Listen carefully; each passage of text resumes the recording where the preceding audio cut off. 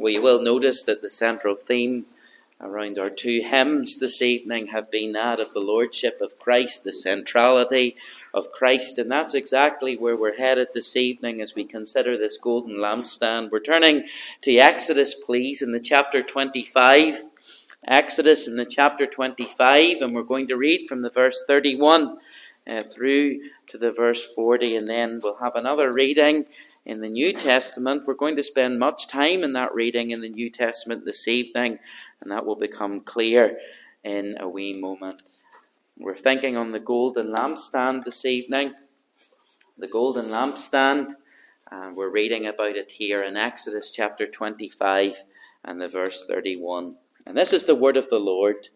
And it reads, "And thou shalt make a candlestick of pure gold. Of beaten work shall the candlestick be made. His shaft and his branches, his bowls and noops, and his flowers shall be of the same. And 6 branches shall come out of the sides of it, 6 branches of the candlestick three branches of the candlestick out of the one side, and 3 branches of the candlestick out of the other side. 3 bowls made like unto almonds, with a noop and a flower, 1 branch, and 3 bowls made like almonds in the other branch, with a noop and a flower, so in the 6 branches that come out of the candlestick. And in the candlestick shall be 4 bowls made like unto almonds, with their noops and their flowers.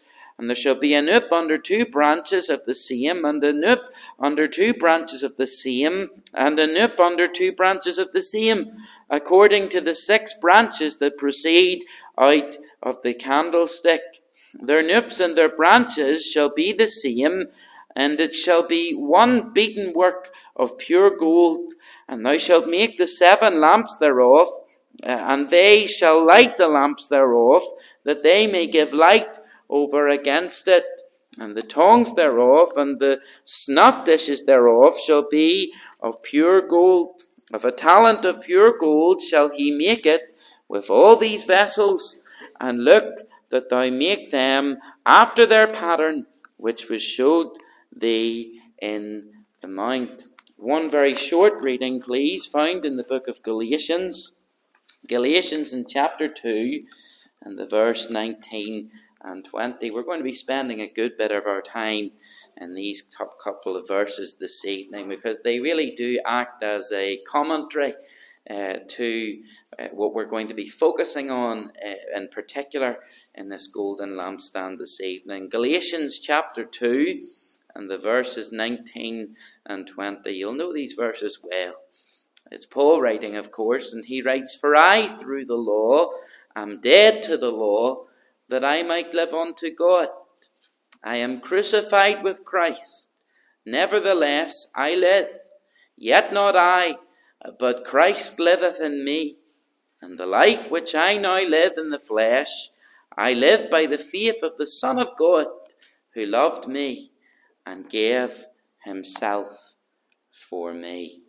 Now, as we continue our journey through the tabernacle, I feel it's always good to recap on the little journey that we've taken along with our Israelite to start with. Of course, our Israelite who had sinned would have came from the camp round about, and he would have came with his little lamb, and he would have marched round the side part of the courtyard, which was, of course, white sheets, reminding us of the purity of our God. And he would have came to this gate here, which was the east gate.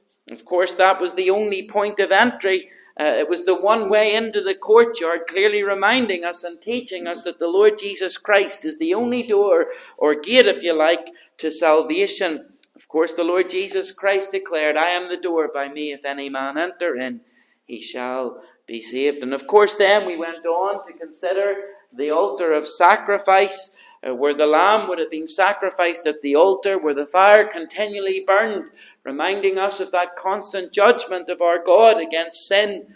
And of course the sacrifice of the lamb showed the Israelite how serious sin is. And they would see their sin was costly as that little lamb was sacrificed. And of course that reminds us as the children of God of our Saviour, whom John the Baptist rightly stated is the Lamb of God, which taketh away the sin of the world. Then, of course, we continued in our journey along with the priest, and we came up to the laver just here. And, of course, this was the place where the priest would have washed his hands and his feet before going into the holy place. This was of extreme importance. If the priest got his journey into the tabernacle wrong, he was a dead man. That's how important purity is to our God. We're talking about the child of God when we come to the laver. And we considered how it's a picture of the importance of God's word. And how as we read God's word, it cleanses our mind. We wash with the water of the word of God. It cleanses our hands. It cleanses our feet as we travel through this sinful world. And as this sinful world seeks to contaminate us as Christians, we ought to be often going to the word of God for that fresh cleansing each day. We finished our last study considering the altar of incense. Of course, the gate or the door to the tabernacle, the tent would have been here, and the priest would have been able to walk in, and here our priest is praying on behalf of the nation, and there that incense that rose, reminding us of the prayers of the saints, that golden altar of incense that we considered last time. Of course, we thought of that fragrance that we now pray with being in the name of our wonderful Saviour, the Lord Jesus Christ. If we don't pray in his name, we might as well just talk to one another about our problems. There's no power in our praying unless we're praying in the name of the Lord Jesus Christ. His name is almighty and his name is powerful. And of course we were reminded too, as we considered that golden altar of incense, how there was that golden crown that sat on the golden altar as part of it. And of course that reminded us of a Saviour who his humanity in heaven is now crowned with his deity as he stands, the Almighty God, and he makes intercession for you and for me. How lovely to know that the Lord Jesus Christ loves you and prays for you. Now this week we're coming to consider the Golden Lampstand.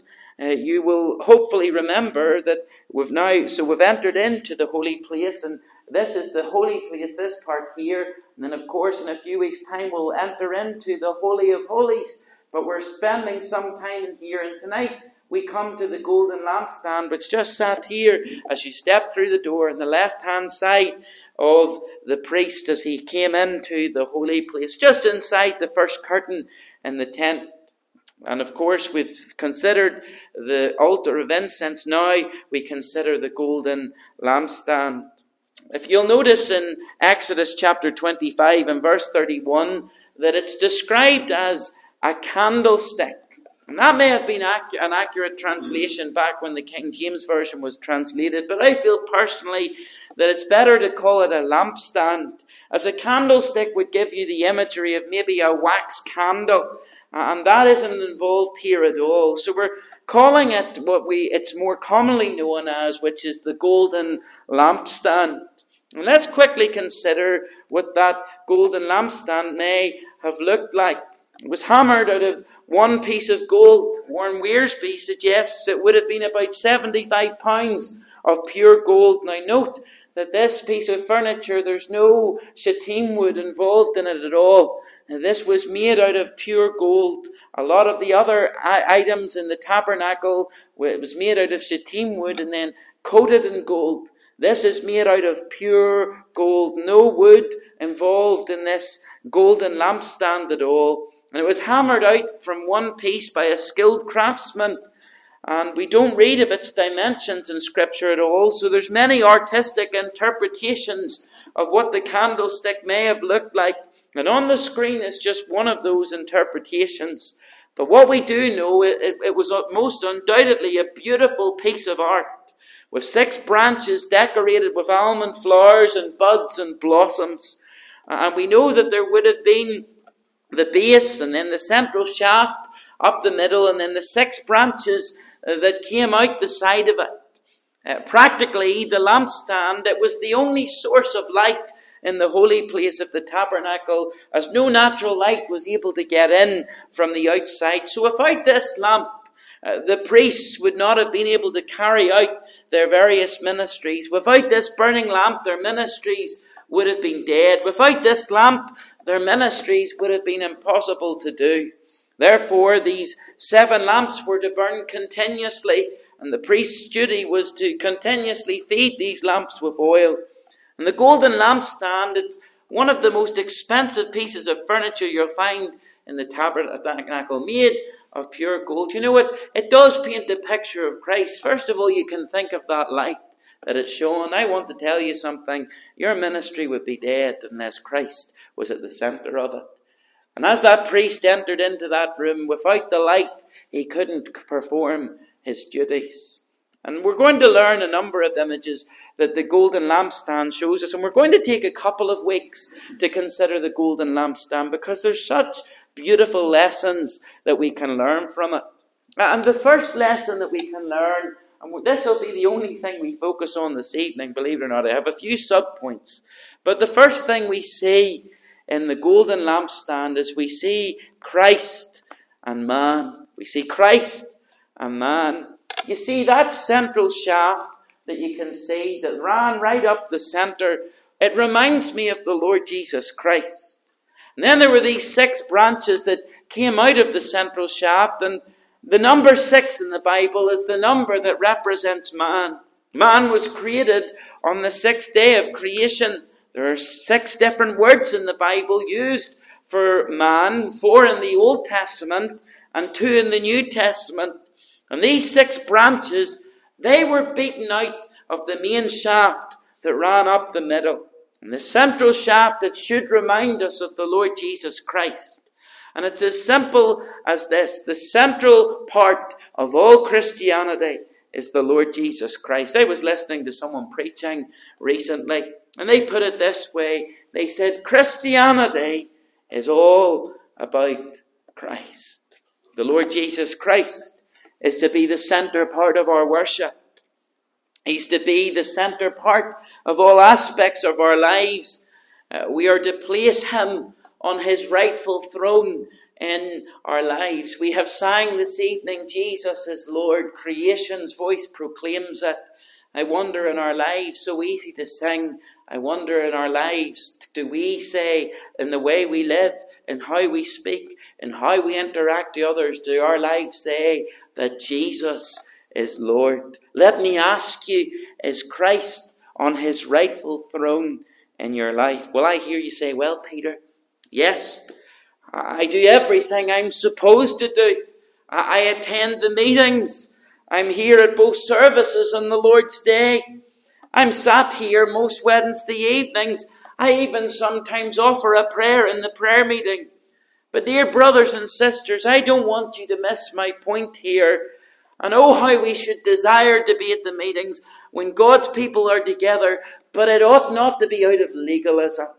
Your attitude shouldn't be, oh, I have to be at the prayer meeting because that's where I should be. Instead, your attitude should be, I want to be at the prayer meeting. I want to be where God's people are because that's where I fellowship with his people. That's where I'm encouraged.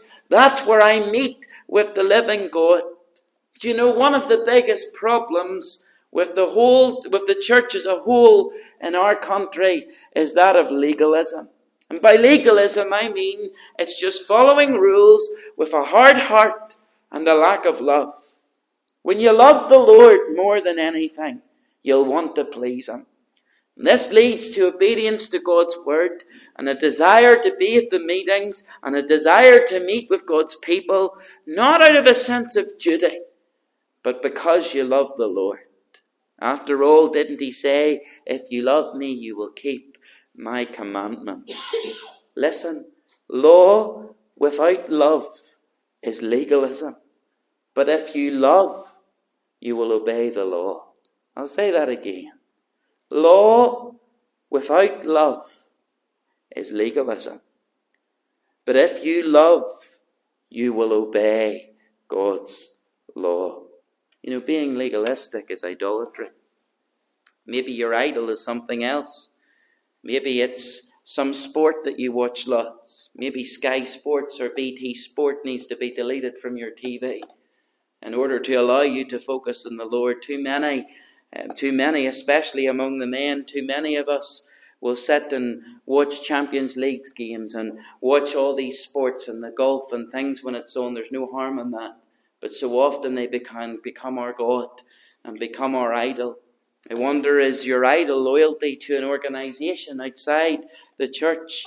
Maybe your idol could be your family.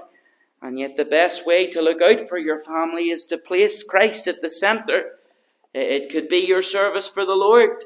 That could be your idol. You could be proud of the position you hold, the leadership of that particular work that you do in the church. You could pride yourself in that. You see, you can become so legalistic in your outlook as you come to worship here in this place that Christ loses his central point. And it becomes idolatry. And it becomes that Christ is taken off his throne in your life and you place something else on that throne. You see, honestly, what happens is legalism leads to idolatry, which leads to dead religion, not Christianity.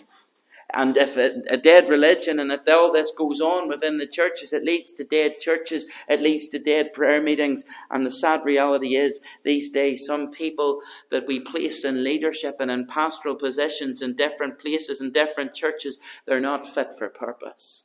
Because they're not called of God. And they don't have Christ at the centre of their lives. There's people that we put into leaderships in different parts of the work in different churches, and they're not fit for purpose. Because they're not men and women of God and men and women of prayer. They're there for their position, and that's their idol. Let me put this in plain English this evening. Let me put this straight and get straight to the heart of it. If you're involved in the work here in our local assembly, the Sunday school, the Joy Club, the youth, the women's meeting, the men's meeting, all the rest, whether you lead the work or whether you're on a committee or whether you're a teacher, if you don't have a desire to be praying and out at the prayer meetings to pray for these people, these children, these young people that you're working with, well then I believe that Christ isn't central and you aren't fit for the position you're in. You should have a desire to be at the prayer meeting, prayerfully and praying specifically for names, for salvation, for the children, for the young people, or that person that comes along to the men or women's fellowship, that they would come to Christ, or if they're going through a tough time, that they would be encouraged and that they would come through, that they would burn for Christ. Listen, if we want to see God moving in these days, we need to start with ourselves, and we need to genuinely ask the question as the children of God, is Christ centre in my life? And if he's centre in my life, does that cause me to do the role that he's caused me to do to the best of my ability, not for my name and my glory and for me to be seen, but for Christ to be glorified in what I do for him? Now let me make something clear, because you could very easily misinterpret what I'm saying tonight. When I talk about being out at the prayer meetings and praying for these people and being out at the meetings, I'm not talking about that you have to be out every single week, but normally it's a good sign. It's a good sign when you have a desire to be out and praying and out and putting your ministry that you're involved in before the Lord in prayer. It's important not just to be doing it publicly, by the way. It's important to be doing it privately, because that speaks of character. I'm not asking you to be out of the prayer meetings and praying like the Pharisees do. That's not what I'm asking. But so often in my very short time on this earth, when I've looked around and grown up and looked around prayer meetings, quite often that's where I saw the men and women of God, and it's where I learned how to pray, and it's where I learned how I should serve the Lord. If we want to see God moving in these days, we need to be men and women who are in our private, quiet times on our knees, but also out at the church meetings on our knees as well, praying that the Lord would move in this church, pleading that the Lord would move among our assembly. I wonder, as an assembly, do we need to ask, is Christ central to our church life? Or are we just organising activity? I wonder what our golden calf is. Sometimes we ask the question when we read that story in the Israelites, how on earth did they manage to do that? When the reality is we ourselves could be worshipping our very own version of the golden calf. You see, Christ is where it all starts. If Christ isn't central, we are lost.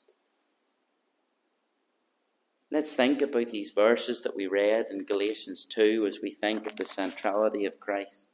For Paul says in Galatians 2 and verse 19, "For I through the law am dead to the law, that I might live unto God. I am crucified with Christ." Paul says, I'm done with legalism. And Paul says, I'm done with playing church. I'm done with dead religion. Paul says, I'm done with myself and all my desires. I'm crucifying Paul with Christ. And the first thing we see Paul do is he detaches himself. He detaches himself from this legalistic religion that he's been living. And we firstly see detachment. You see, I want you to see that Paul, he wanted to get rid of all the things that would keep Christ from being central. Now remember, we're thinking about this golden lampstand and this central part which was representing the Lord Jesus Christ. And if we're to make Christ central, we need to detach from the things that will keep us from Christ. What do you need to detach from this evening? Do you want to see God moving in a new way in our land? Well, let me tell you, there's no point in us sitting in prayer meetings and praying that God will revive our land unless we first ask the Lord to show us our sin as individuals. Maybe tonight we need to ask the Lord as we pray to show us where we're going wrong and ask Him to help us detach from these things. You know, that doesn't mean that you go to the Lord and you say, well, Lord, I can see a number of pieces of rotten fruit in my life and I want you to deal with them. You see, we could all point out some rotten pieces of fruit to the Lord. Oh Lord, here are the things that you need to deal with. If you could help me with this sin and this sin and this sin, these bad pieces of the fruit, Lord, I would be a much better Christian. And how you and I know that that will never work because we'll just keep running back to the Lord with the same old sins. Our prayer ought to be this: Lord, help me plant my roots deep in your word and not in the things I have been planting them in. Ask the Lord to take over the roots in your life. Then your fruit of your life will dramatically change. Then the Lord Himself will help you detach the rotten fruit. And Christ will start to become central.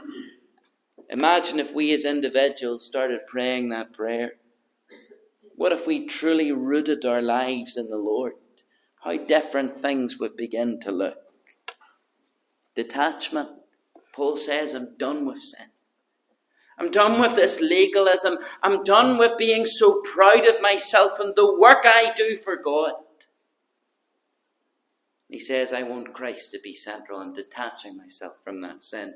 But that's not the only thing that he did, because he goes on, and here's what he says in the first phrase of verse 20 of Galatians chapter 2. He says, I am crucified with Christ. If we're going to make Christ central, well, we need to dethrone ourselves. We need to dethrone ourselves. Paul says the desires of Paul and everything about him is crucified. I want rid of Paul. I want all of Christ. We're going to sing these words later. Jesus, our only joy, be thou, as thou our price will be. Jesus, be thou our glory now and through eternity. Jesus, our only joy, be thou.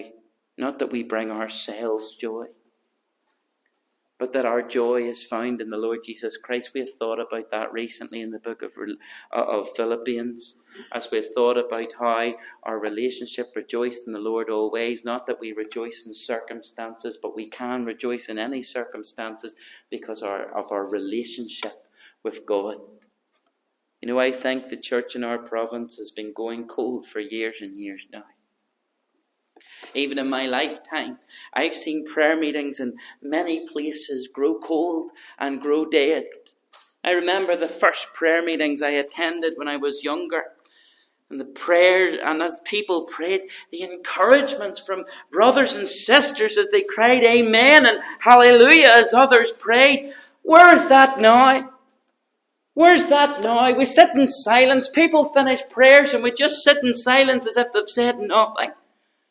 And back in those days when I listened as a young man to people as they prayed along with their brothers and sisters in Christ, and as they agreed with them, and as they cried out hallelujah, when I listened to that, the prayer meeting was living.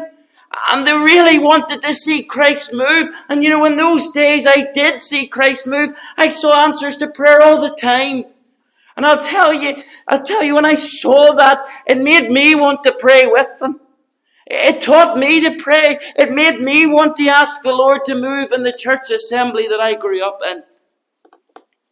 But I'll tell you, the problem in these days is that in individual hearts, Christ is no longer on the throne, and therefore prayer meetings as collectives are dying. We need to dethrone anything that's going to take the place of Christ, and that includes ourselves.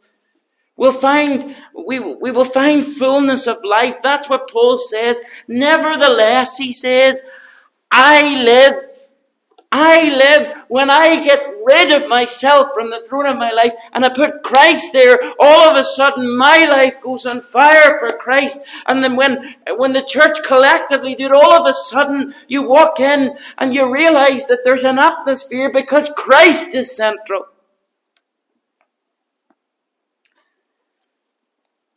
I just worry for our land that maybe we've allowed Christ to walk out of our prayer meetings and out of our lives. I'm talking about fellowship here, not about salvation. Once saved, always saved. But it's my concern that we're so fond of ourselves, so fond of our names, maybe even so proud to be part of Grange Baptist Church, that we forget who's meant to be at the centre. We're not promoting a denomination. We're not even promoting our own church. Our business here below is to lift the name of the Lord Jesus Christ high. That's it. Maybe it is that tonight we, in our lives, aren't living in a way for Christ. Maybe we obey commands just in the flesh. Maybe trying to impress parents, trying to impress authority figures, church leaders, trying to impress a denomination. That's not how Christians are meant to live. I wonder, are we living personal faith-based relationships in a personal faith-based relationship with the Lord?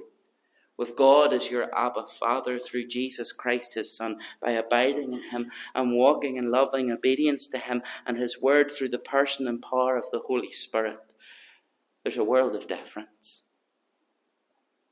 Not just trying to live to please others, but living to please Christ with his help. Living with God as our Father through Christ the Son and abiding in Christ with the help of the Spirit of God. Massive difference. You know those 6 stems that came from the central part of the lampstand? It reminds us of man. And those 6 stems were dependent on that central part. That's the last thing I want to note this evening. Our dependency in the Lord Jesus Christ. Galatians 2 verse 20 goes on to say, in the life which I now live in the flesh, I live by faith of the Son of God who loved me and gave himself for me.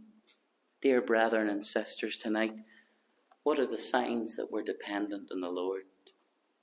Well, I believe it's an urgency in our prayer.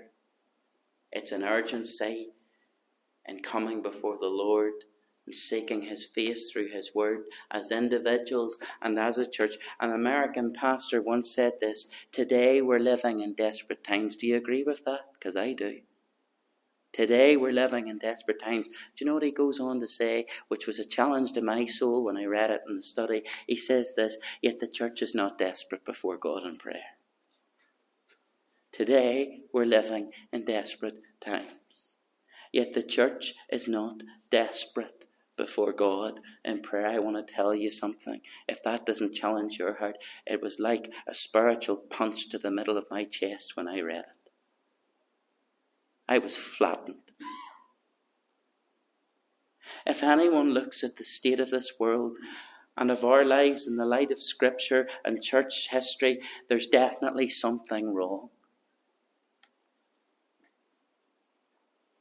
We're not living as the church with a sense of urgency for the lost anymore.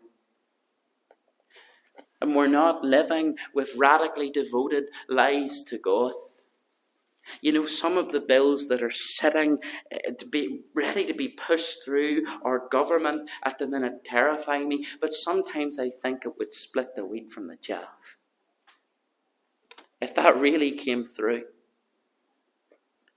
There's so many laws that are ready to come through that persecution is just round the corner for the church in this country.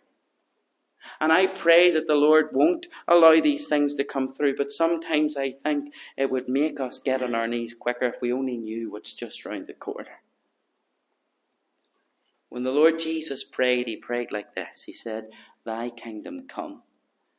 They weren't words that were placid, but rather it was a fervent prayer, desiring of God's kingdom to come, that many would be saved. And the words were prayed that not that it was just words to hear, but actually that it would happen and the reality of God's kingdom coming would move closer. You know, prior to the Welsh revival outbreak in 1904, God was moving and speaking to many hearts. And one of those hearts that were spoken to was a man called Joseph Jenkins. He was a pastor in Wales. And he'd been deeply concerned about the lack of anointing in his own preaching, which compelled him to desperately seek a deeper life in Christ. And Andrew Murray's book, With Christ in the School of Prayer, came into his possession and moved him greatly at that time.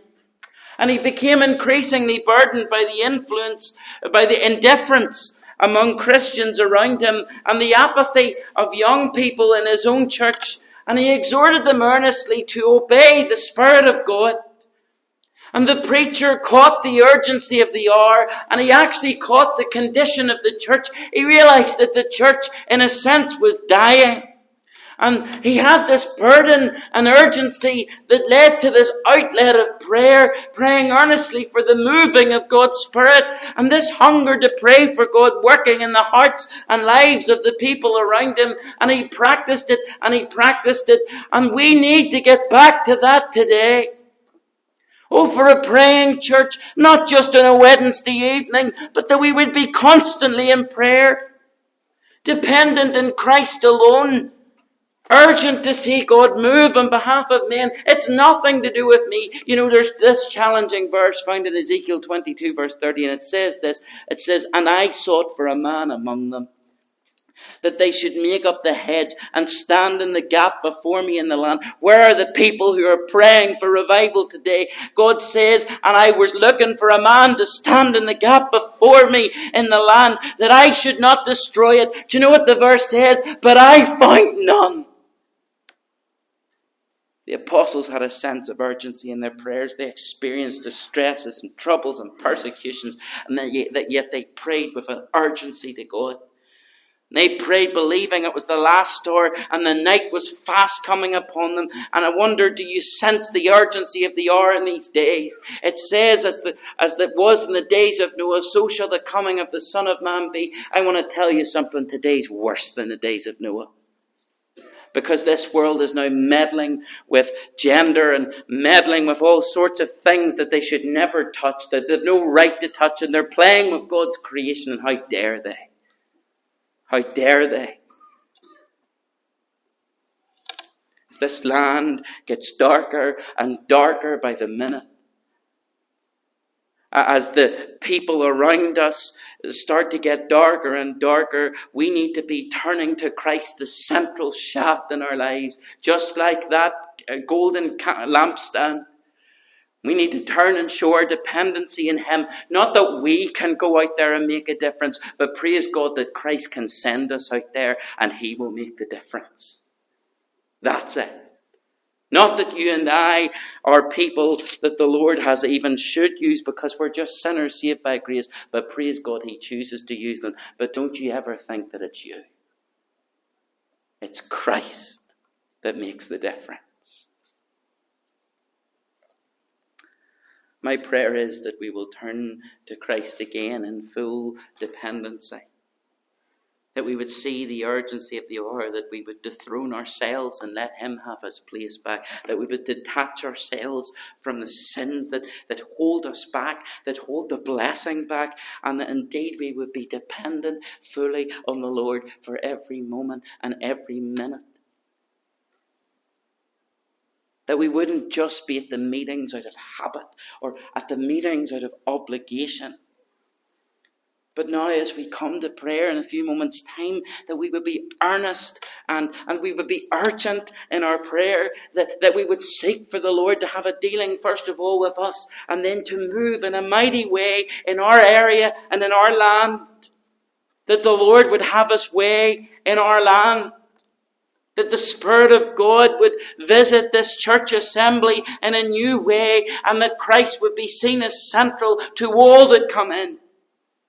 This is only half the story of the lampstand. God willing, we'll return to it in a few weeks' time, and we'll consider that oil which speaks of the work of the Spirit of God that would have burned constantly. And God willing, in the following 2 weeks after that, and we'll consider the table of showbread and the lessons that we learn from there.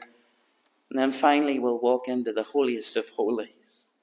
And we'll enter into where the mercy seat was. But let's consider our position with the Saviour this evening. It's time to detach from those things that hinder our walk. To dethrone ourselves and die to self and enthrone Christ again. And to depend on him. And be urgent in prayer and fervent in prayer. I want to tell you something.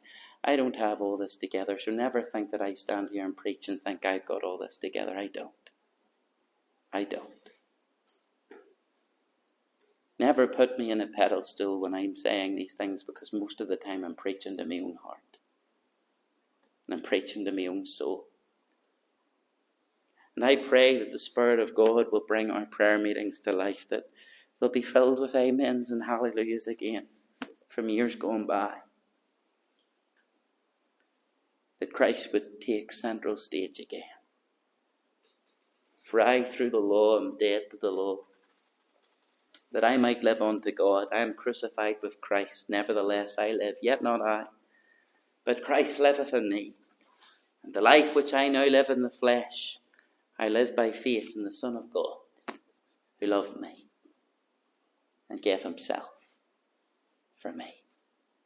Let's pray together.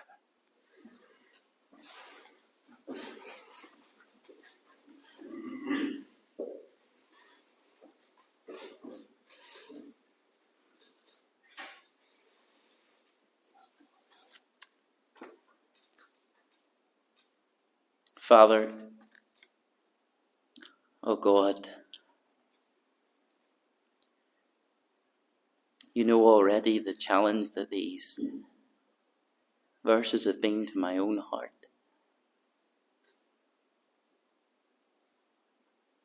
Father, you know that as a church fellowship we do desire to place Christ at centre. That indeed we wouldn't pay you lip service by singing that Jesus is Lord. But Father, we long indeed that Christ would be central in every work, everything that is done in this place. For Father, we daren't promote ourselves.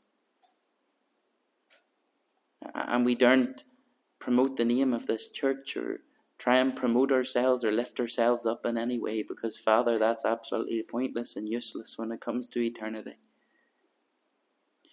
For we have realized in our lives that there's only one that makes the difference. That's the Lord Jesus Christ. Father, we pray that we would see the Spirit of God moving in a new way here in this assembly, here among your church at Grange. Father, as we pray for your church, of course, we don't just pray for ourselves tonight. We pray for our friends across the road. We pray that the Church of Christ here in Grange would make a difference.